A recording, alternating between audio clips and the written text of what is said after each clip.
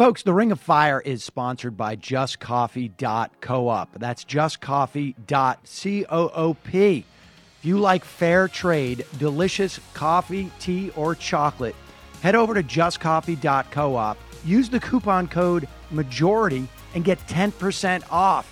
There's free shipping. You have no reason not to get this great coffee. It's a great outfit in Madison, Wisconsin, which supported the protests there. JustCoffee.coop.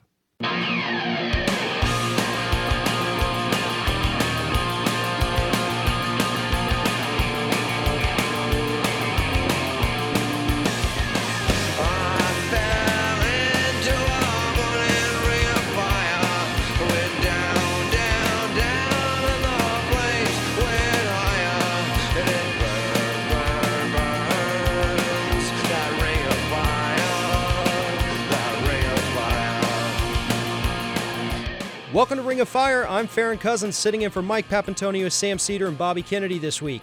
Today on Ring of Fire, Kira Lerner from Think Progress is going to tell us about the new restrictive voting laws that Republicans are working on. Also from Think Progress, Justice Editor Ian Millhiser is going to discuss the legal problems that have arisen from having a know-nothing president. Salon.com contributor Chauncey DeVega will be here to talk about Trump's white nationalist cabinet. Richard Eskow, host of the Zero Hour, will tell us why Paul Ryan really wants to repeal the Affordable Care Act. Author C.J. Werleman will explain how Trump's climate change denial will lead to a spike in global terrorism. And attorney Andy McGraw will tell us why the batteries on e-cigarettes are exploding and disfiguring consumers. If you want to help support the show and keep it free from corporate influence, sign up for the Ring of Fire podcast today. You'll have the option of signing up for a free hour of our show or become a member and get the full show commercial-free, plus bonus content that you can't hear anywhere else. Go to rofpodcast.com and sign up. That's rofpodcast.com and help support independent media. You can also subscribe to our YouTube channel at youtube.com/GoLeftTV. We deliver fresh video content every day of the week, so subscribe and stay on top of the news that matters to Progressive. That's youtube.com/GoLeftTV.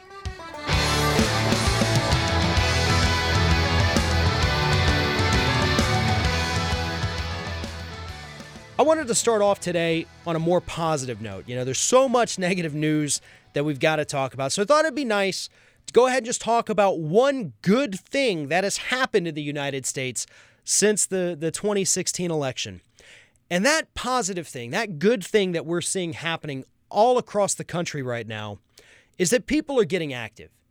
I mean, when we look at what's happened in just the last week, we have Mitch McConnell, Paul Ryan, Joni Ernst, Tom Cotton, all of these people and many others are being confronted at town halls, at their state offices, at their offices in Washington, D.C. People are getting active, they're showing up, and they're demanding answers. They want these Republicans to tell them explicitly, why do you want to repeal the Affordable Care Act? Tell me why you think it's a better idea to repeal health insurance for 20 to 30 million American citizens. Why is that a good idea? Why do you want to give tax cuts to 400 families in the United States, but take away health insurance for people with pre-existing conditions? People who otherwise could not afford to get their diabetes medication or their heart medication or any medication. Why? That's what these people are demanding. And Republicans simply can't handle it. What we have seen this week is phenomenal. The video of the woman that stood up during Tom Cotton's town hall, where she confronted him and said, my husband is dying. I have pre-existing conditions.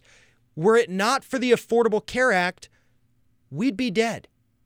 Or we'd be homeless if we did survive, because we couldn't afford it. And you want to take that away, Senator Cotton. What kind of health insurance plan do you have? That's what she asked him. And the crowd went wild.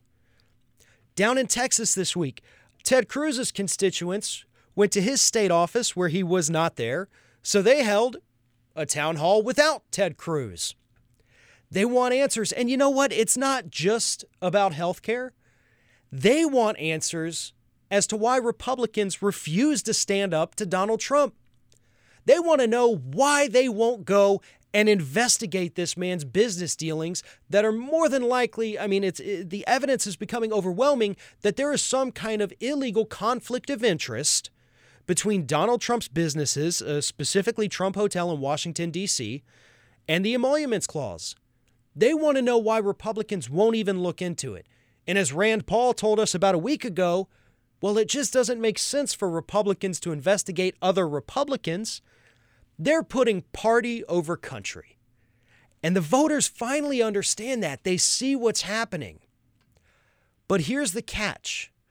This anger has to sustain itself. These people have to remember how they feel right now. And they got to carry it through to the 2018 midterms, to the 2020 general election. Because we can't go through this every 2 years. These Republicans that people are so angry at now, they told us what they were going to do during the campaigns. They told us that they wanted to repeal the Affordable Care Act. And yet they still got voted in. I guess most people just assumed that they wouldn't actually try to do it. But now people have awoken. They understand the dangers, the threats that the Republican Party itself actually poses, not just to democracy, but to our very lives. If you cannot afford health insurance, then it's unlikely that you can afford medication. If you can't afford medication to treat conditions that require daily medication, diabetes, asthma, heart conditions, you can't survive. And that's what this is starting to boil down to now. People see this not as an ideological fight. It's not just against the Republicans. They're trying to fight for survival at this point. And they do see that there is one party leading the charge to take the ability to fight for survival away from them. That's what this Affordable Care Act fight is about. And I'm glad that it has evolved to take on more than just the Affordable Care Act, demanding answers, demanding Trump release his tax returns, demanding that they investigate him, that they figure out what business ties he has in what countries, who's doing what and where and when and why, and answer these questions. And look into it to make sure that our President of the United States is not simply using this office to make a quick buck. Because on the surface, it certainly appears that that is what he is doing. He has made it clear that he wants to get richer off the office of the presidency. And the voters aren't happy. Bipartisan majorities are not happy with the performance of the president. They're not happy with the performance of Congress. And they're not happy with what they see happening every single day in this country since Donald Trump and his Republican-controlled Congress and Senate were sworn in for this term. We need to take a quick break. When we come back, we're going to have attorney Andy McGraw with us. He's going to tell us about the dangers of e-cigarette batteries. We'll be right back.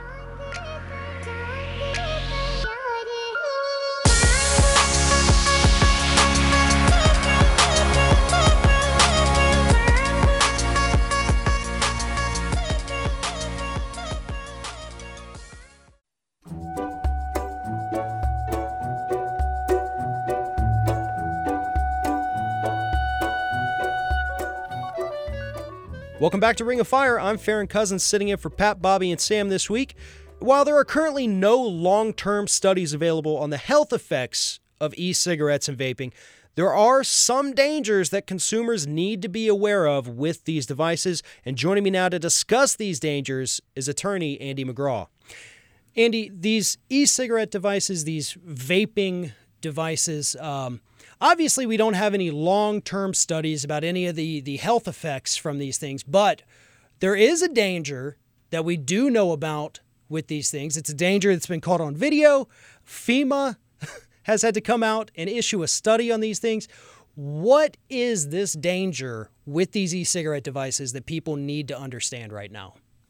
Well, Farron, the nature of the danger comes down to the batteries and the way the batteries are shaped and the way the batteries are designed and, frankly, the way the batteries are manufactured they pose a danger of exploding. And based on the shape of the battery and the shape of these devices, when these batteries do explode, it can turn these vaping or these e-cigarette devices into basically miniature rockets. And when that happens, they can explode. They can cause chemical burns.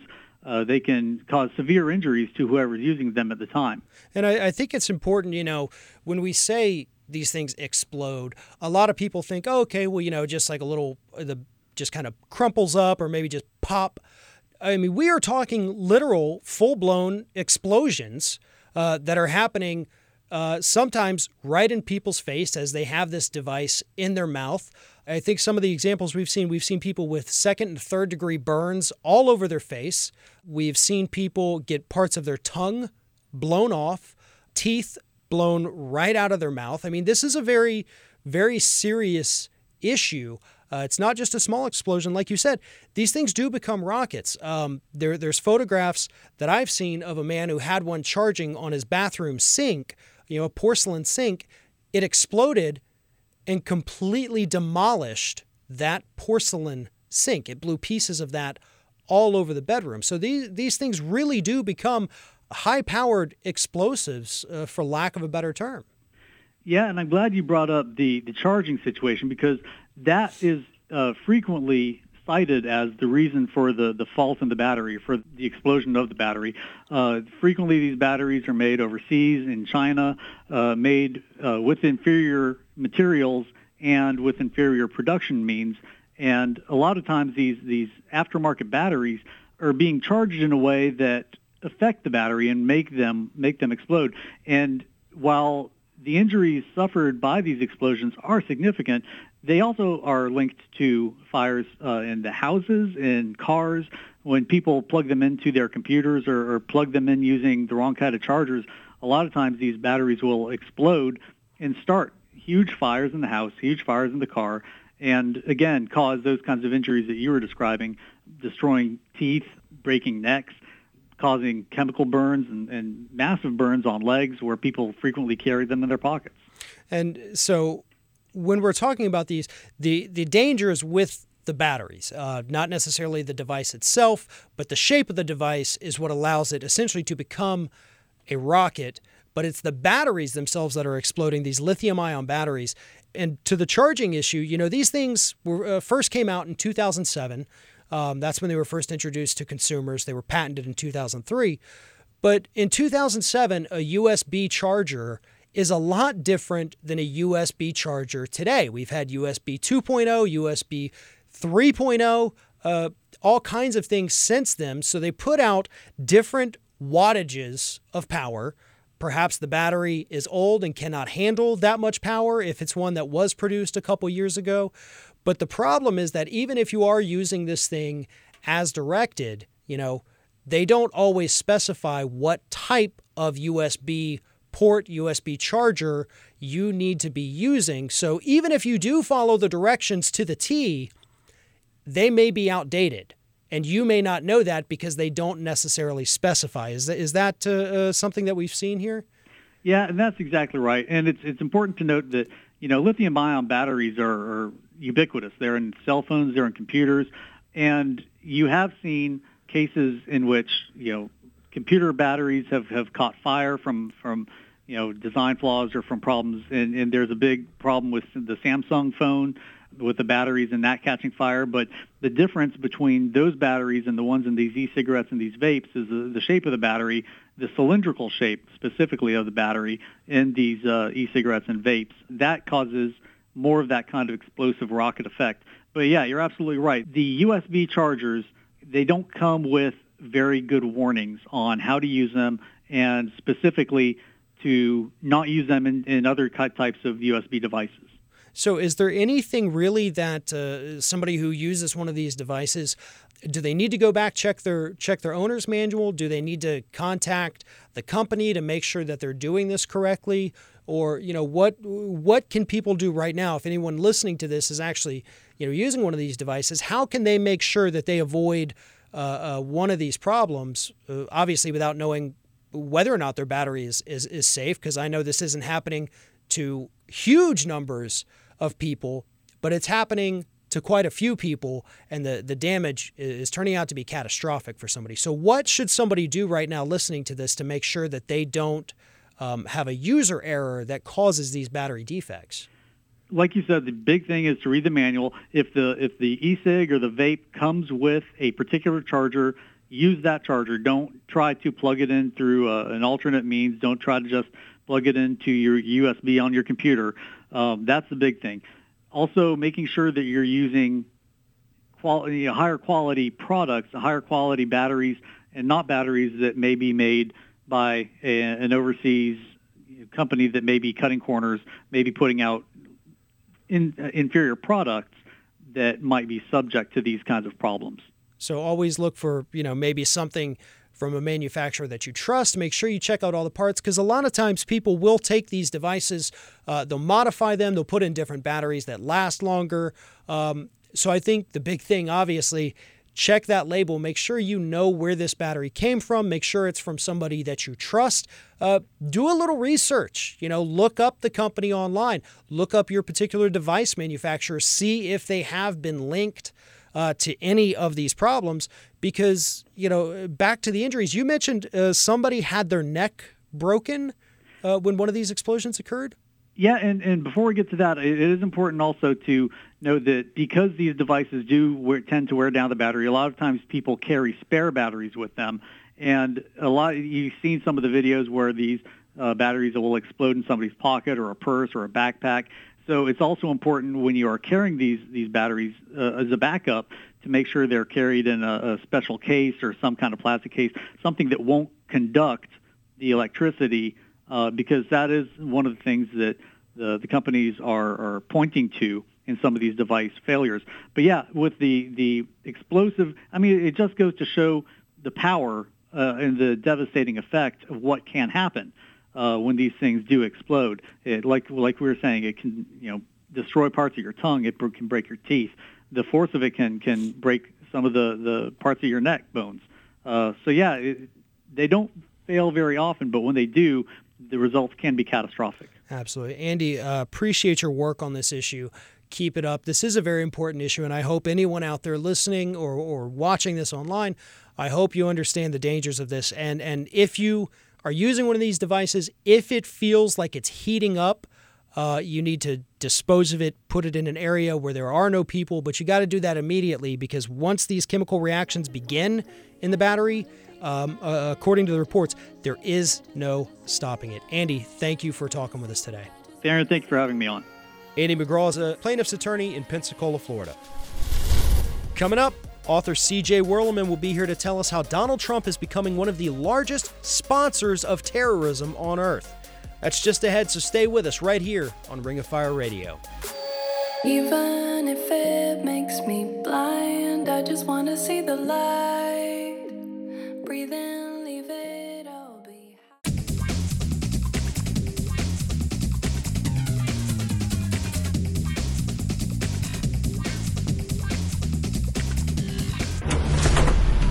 I'm a trial lawyer. I've spent countless hours pouring through documents that tell the story about the ugliest side of corporate America. Fraud. Corporate media refuses to talk about these issues. The conduct by this company was deplorable. I'm going to paint a clear picture about how disturbing, how corrupt corporate conduct has become in modern America. These are stories that no one else can tell. I'm Mike Papantonio, host of America's Lawyer. Question more. Find out more at ringoffireradio.com.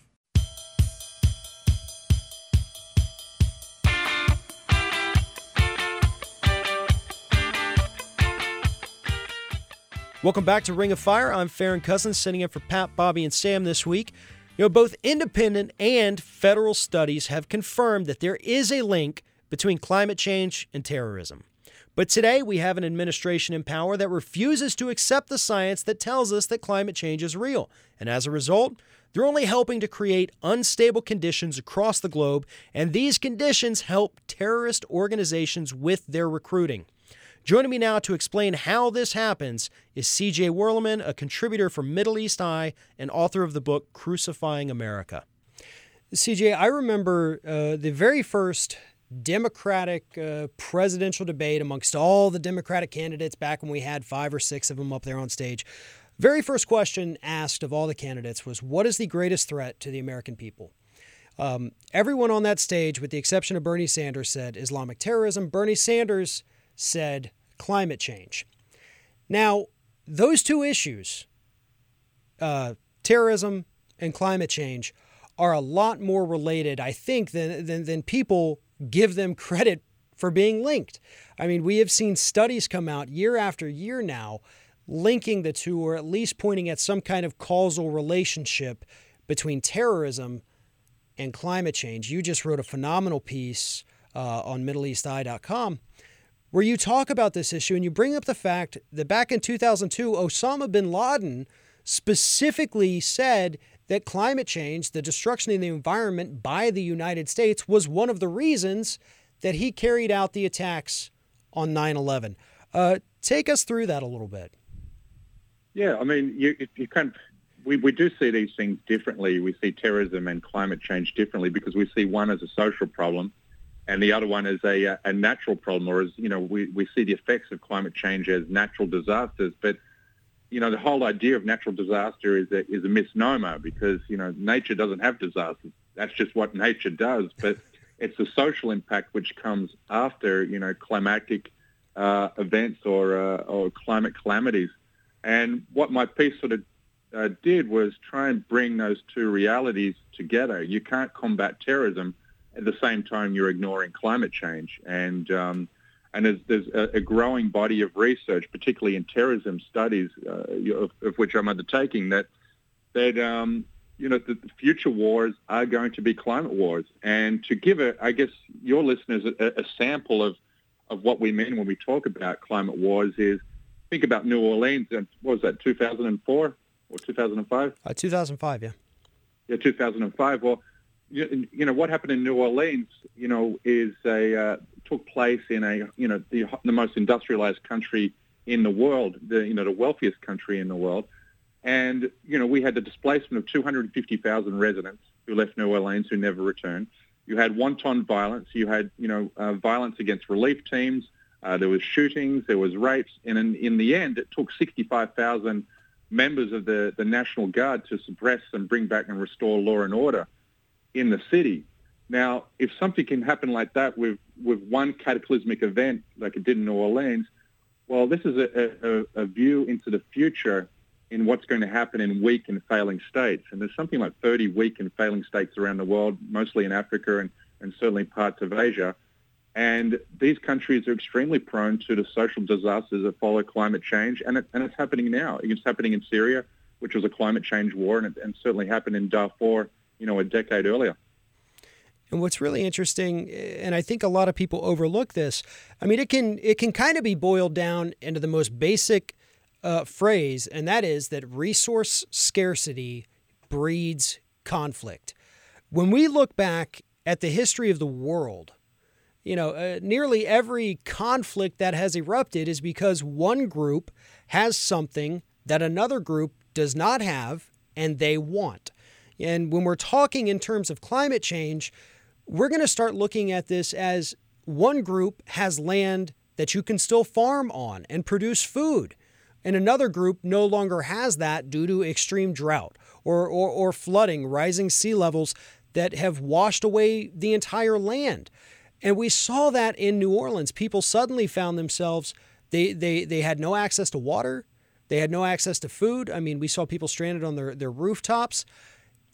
It takes us back to the very basic animalistic nature of humans when we're simply fighting for survival to get the things that we need to live to see another day, like water and food. And so for people to overlook this link between climate change, between terrorism and conflict, it does a huge disservice, and it really does put us all in danger. And that's what we're seeing right now in the United States with Donald Trump. This man does not think that climate change is real. We have the Pentagon has been telling us that it is a national security threat for at least 11 years at this point. We have some evidence that suggests that both Ronald Reagan's Defense Department and George H.W. Bush's Defense Departments warned them of the threat of climate change to national security. We would think, as a country, we would have evolved from the 1980s. Instead, it appears today we're going backwards. Yeah, we're pretending it's not happening, and we have absolutely no political momentum in addressing it. And at the same time, we give lip service to fighting terrorism. But, this is, as you pointed to that Pentagon's assessment of, the threat analysis of climate change. They call it a force or a threat multiplier, rather. And, we saw, those exact dynamics that you explained took place in Darfur. You had soil erosion, you had, decrease in rainfall, you had, contestations between, the Arab part of the population and the African tribes in that state, which inevitably led to genocide. And we saw the same dynamics play out in the Syrian conflict. Syria went through its worst drought in 900 years, displacing 1.2 million Syrian farmers off their land, sending them into the urban cities. And once you have that kind of, mass dislocation of people, then you have new urban contestations, new political contestations in the city, new fight for resources. The cost of living goes up, the cost of fuel goes up, jobs become less plentiful, housing becomes less available. And, as we've seen from history, there'll always be an out group or, to be scapegoated for the plight of those people. And when weak states like Syria don't have the ability to deal with those sort of frustrations and anxieties, those economic frustrations, anxieties that people have, and they can't quell that kind of unrest, then they're only left with one option: to fire upon their own people. And that's what we saw in Syria. And that's one of the things that we've seen with ISIL and Al-Qaeda, is that when you have a specific area, I guess particularly in the Middle East where we're seeing this arise, farmers no longer have a way of life due to drought. They move into the cities. They cannot find work. And so these extremist organizations suddenly do become appealing because they say, come with us, come work with us. We will provide a better life. We will make things fair again. You just have to be a part of us. And I think that's part of the appeal to these groups. It's not necessarily the extremism. It is the, back to the basics of I have to fight for my life to be able to provide the kind of life I need to live, provide for my family. And that is something that we saw with Al-Qaeda, and that's something that we're seeing with ISIL in the Middle East today.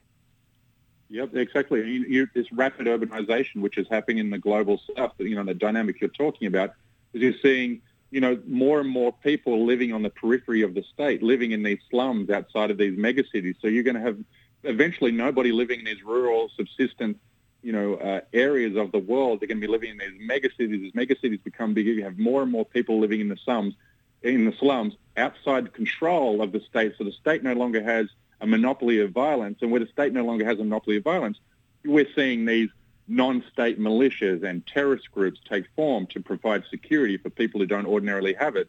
And then you have eventually, the breakdown of the state itself. CJ, we need to take a quick break here. We're going to pick up with more of this when we come back. And when we come back, I also want to talk about just the general political stances that are happening in the United States right now with regards to climate change. We're going to take a quick break. You're listening to Ring of Fire Radio. We'll be right back.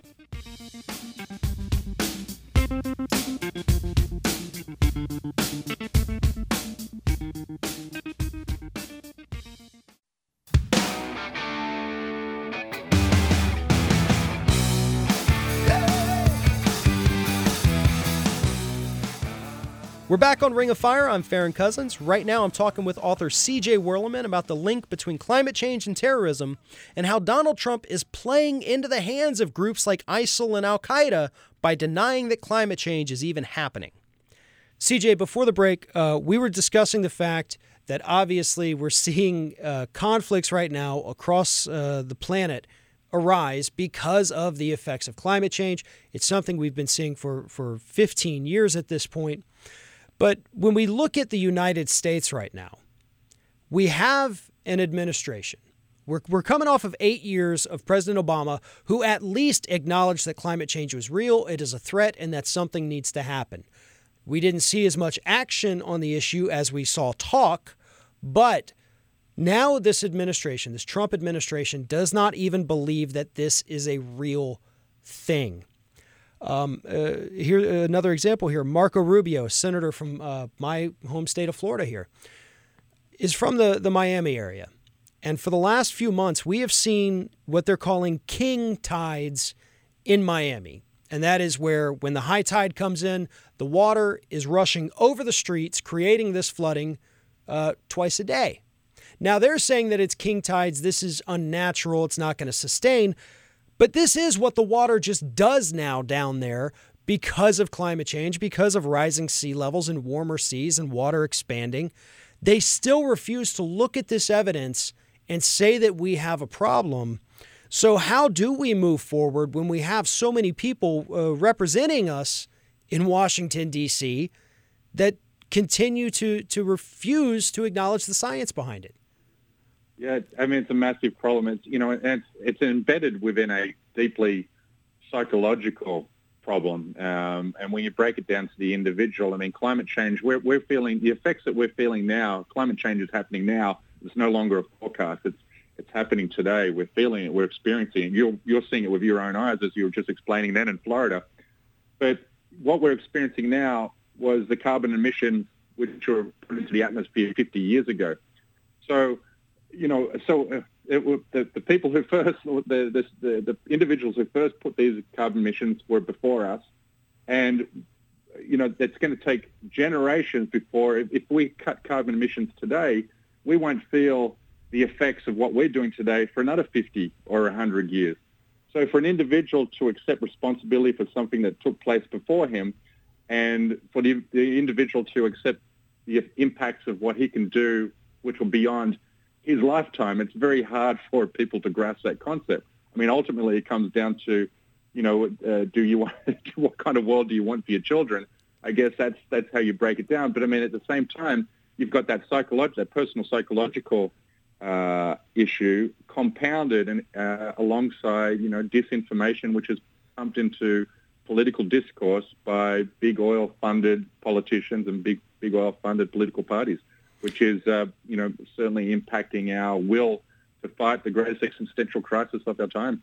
And it is interesting that we do have so many people out there working for the fossil fuel industry out there, putting together these press releases, these blog articles saying that it's a hoax, that climate change isn't real, that we're actually in a period of global cooling. I mean, that's one of the talking points they use. And on the other side, sometimes they'll tell us that, look, if we do have melting Arctic sea ice, well, hey, that's great because it's going to open up new shipping lanes so we can get you your crap sooner. We can get it to you cheaper because we don't have to go all the way around the planet.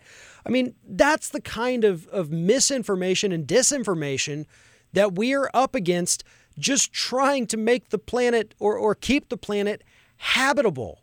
And I don't think people understand that. This isn't about personal gain for people who are interested in protecting the planet. The only thing we have to gain is a planet that we can still live on in 10 or 15 years.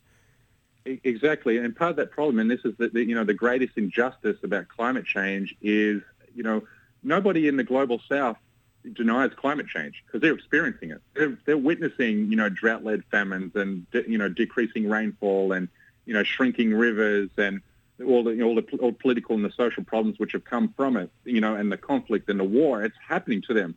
But we in the West have the luxury of still being able to deny it because we live in functioning states that have the capacity to still provide welfare, to still provide security, to be able to resist storms, build better dikes, better, dam systems. So we can pretend it's not happening because we still don't feel it as much as what people in the global south. Nobody in the global south is denying it because they're feeling the impact of it every day. And it's interesting when we talk about the fact, and this was something you mentioned in your piece, and this was something that Al Gore mentioned in An Inconvenient Truth. We think maybe it's a problem now when we've got, a couple tens of thousands of immigrants coming into the United States every year. What happens when those numbers are 10 to 20 million every year because people no longer have land, because they no longer have food, because they no longer have access to water, because that is the reality that we are facing with climate change. And again, as you point out, these are no longer far off threats. This isn't something that we have to watch out for in 50 years if we do nothing. time is up. This is happening now. The climate refugees have already started, across the world. And so I don't think anyone fully understands, especially not Donald Trump. You want to ban Muslims? What are you going to do about the fact that we're going to have millions of people coming into the United States because we helped destroy their land because we did nothing? Because of people like you sitting in power, refusing to acknowledge that a problem even exists. They're making it worse, and they're very ill prepared to handle these refugees, not just in terms of space, but in terms of resources. We can't sustain that, but we're going to have to find a way, aren't we? Absolutely, brother. So I guess at this point, to go back to the original point we were on here, is that this resource scarcity is a man-made problem. It's something that we did.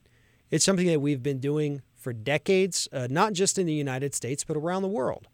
And we have enough evidence now to understand what we've done and what we're going to essentially, at this point, I believe, continue to do.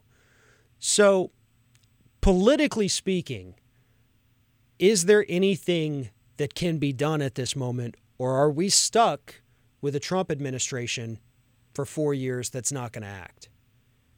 Yeah, I mean, we're pretty much at the tipping point where it's, I think we've now got a window that's less than a decade to get carbon emissions to a point, keeping it below 500 parts per million. Once we cross that, I think we're at 416 parts per million at the moment. Once we cross that 500 threshold, then it almost becomes impossible to keep global temperature rising by the 2 degree Celsius target, by 2050. Once we cross that threshold, then, we're not going to be able to reverse the effects of what's happening around, the equator is just again becoming increasingly wetter. We have more floods and, greater storms along the equator. You're going to have more droughts, anywhere in land that's located between 30 and 60 degrees north and south of the equator. And then you're going to have the social and the conflicts which stem from that. So, I mean, it's almost a reality that is unavoidable. But, if we have 8 years of the Trump presidency, then we've all but surrendered any opportunity to do anything about it. I mean, the window really is less than a decade now. And what we're looking at as a result of that is Donald Trump essentially becoming one of the largest sponsors of global terrorism by refusing to acknowledge the problem, by refusing to believe the scientists, and by refusing to do anything about it, because this is only going to make things worse. We're going to see more and more people join up with the likes of Al-Qaeda and ISIL simply because they're promising them a better future, a way out of the destruction that the West has caused. And they can point to people like Donald Trump and say, see, this is the kind of man that has created your problem. CJ, unfortunately, we are out of time. It has been a pleasure talking with you today. Please keep up the great work. Thank you. CJ Werleman is a contributor for Middle East Eye and the author of numerous books, including Crucifying America. After the break, we'll be talking with Richard Eskow, host of The Zero Hour, about the massive amount of money that Paul Ryan has raised by trying to destroy the Affordable Care Act. That's coming up, so stay with us right here on Ring of Fire Radio. I'm Mike Papantonio, and you've been listening to a free sample of Ring of Fire Radio. If you'd like to listen to the full show, subscribe to our weekly podcast at our website at ringoffireradio.com. It's your support that helps keep us on the air.